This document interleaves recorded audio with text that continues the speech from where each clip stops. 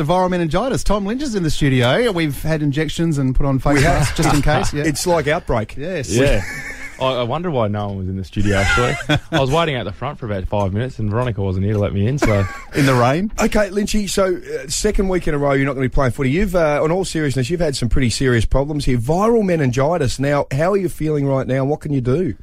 Yeah, look, it's been a crazy couple of weeks, and... I'm just sort of glad that I've sort of gotten over the hill and sort of started getting on the improve. It's obviously, first of all, you're like, you're filthy that you're missing footy. Yeah. And then it was started to get pretty scary, and I started worrying about my health. But then once you sort of get the all clear with that, you're back to being filthy missing footy. So what can you do now? It's been 2 weeks pretty much. What can you do now?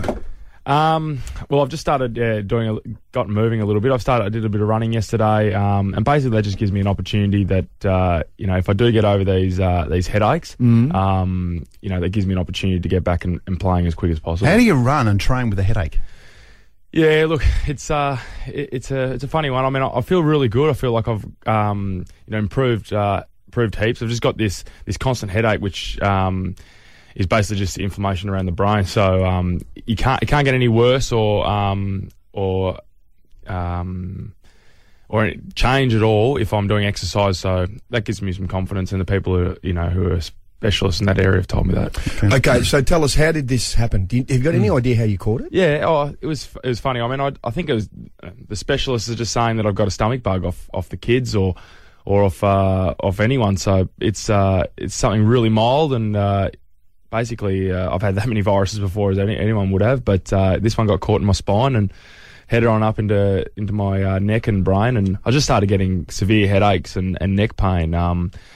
So yeah, it got a little bit too much, and they rushed me off to hospital. And apparently you lost 4 or 5 Ks. Does that mean you get to eat Big Macs now and pizzas and stuff like that to put it back on? How does it work? That would be nice, but I didn't lose that much. I was quick. I got it pretty early, which is good. So I was able to get into hospital and get the treatment at an early stage because it was just started to get too much with the headaches and the neck pain, and they thought that would be the best option. But luckily I was all right. The fear was.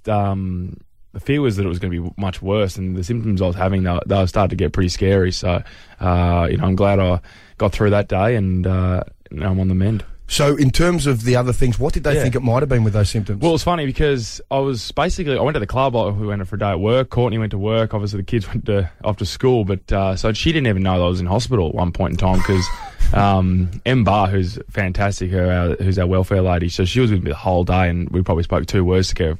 The whole day I was in that bad a state, but her phone ran out of battery, so she couldn't really communicate with too many people about it. But obviously the symptoms I was having, and I think they just went through the due process, and they were I was dropping in and out of it, and they were saying talking meningococcal, and not that I had it, but just to make sure that I didn't have it. And then the other concern was this encephalitis.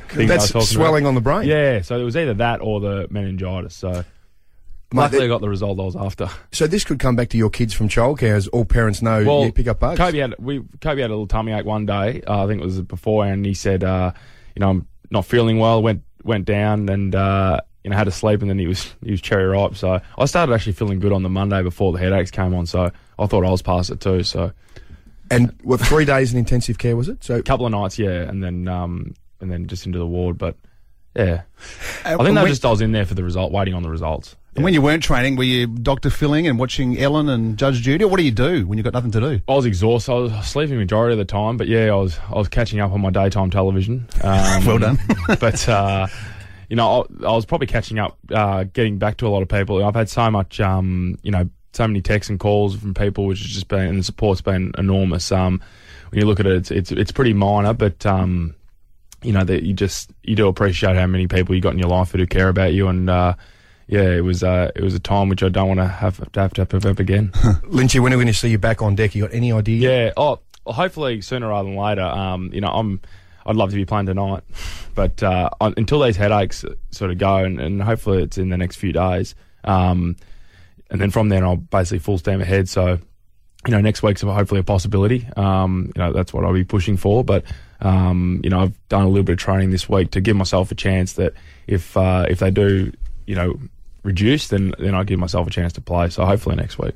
Mate, get yourself right, Lynchy. Yeah. Are you going to the footy tonight? Yeah, I'll be there tonight. So I'm actually sitting in the coach's box, which would be interesting. Pikey rang me yesterday, so Will you make some moves as well? well, hopefully it gives me that flexibility to have my say. What would you like to see happen? Just to be able to contribute in there, I suppose. You know, my voice be able to be heard. If things don't work out, this headache might get even worse tonight. You know that. Oh, I can imagine it might get a little bit worse. So, Now, Don Pike is saying that he wants the 19th man, so the crowd to get louder. Do you feel like the crowd's got quieter over the last year or two? well, it helps when you're not losing. Well, true. It's hard for him to get louder when we're getting done by the Hawks, but. Yeah, I mean it's we've got a great fan base. We get to play in front of 50,000 people. I know some of these teams get to play in front of 8,000 people. So we start, I wouldn't be complaining about our fans. They're pretty special. Well, Lynchy, get well soon, mate. We all of us here at Mix want to see you back on track very, very soon, mate. And get rid of these headaches. Thanks, mate. Thanks for coming in on your day off. No problem. Hey, take a Disprin. Are you ready to get an inside look at crime from someone who has investigated some of Australia's worst crimes? It was like Aladdin's Cave. The luminol found bloodied footprints and bloodied handprints on a wall, so it's just like a horror movie. Former homicide detective Gary Jubilant sits down with cops, crims, addicts, victims, small-time cheats, and big-town lawyers as they tell their incredible stories. My house got raided. Next thing you know, I got bail refused. Next thing you know, I'm on a truck to Parklea Prison. Listen to I Catch Killers early and ad-free on Crimex Plus on Apple Podcasts today or wherever you get your podcasts.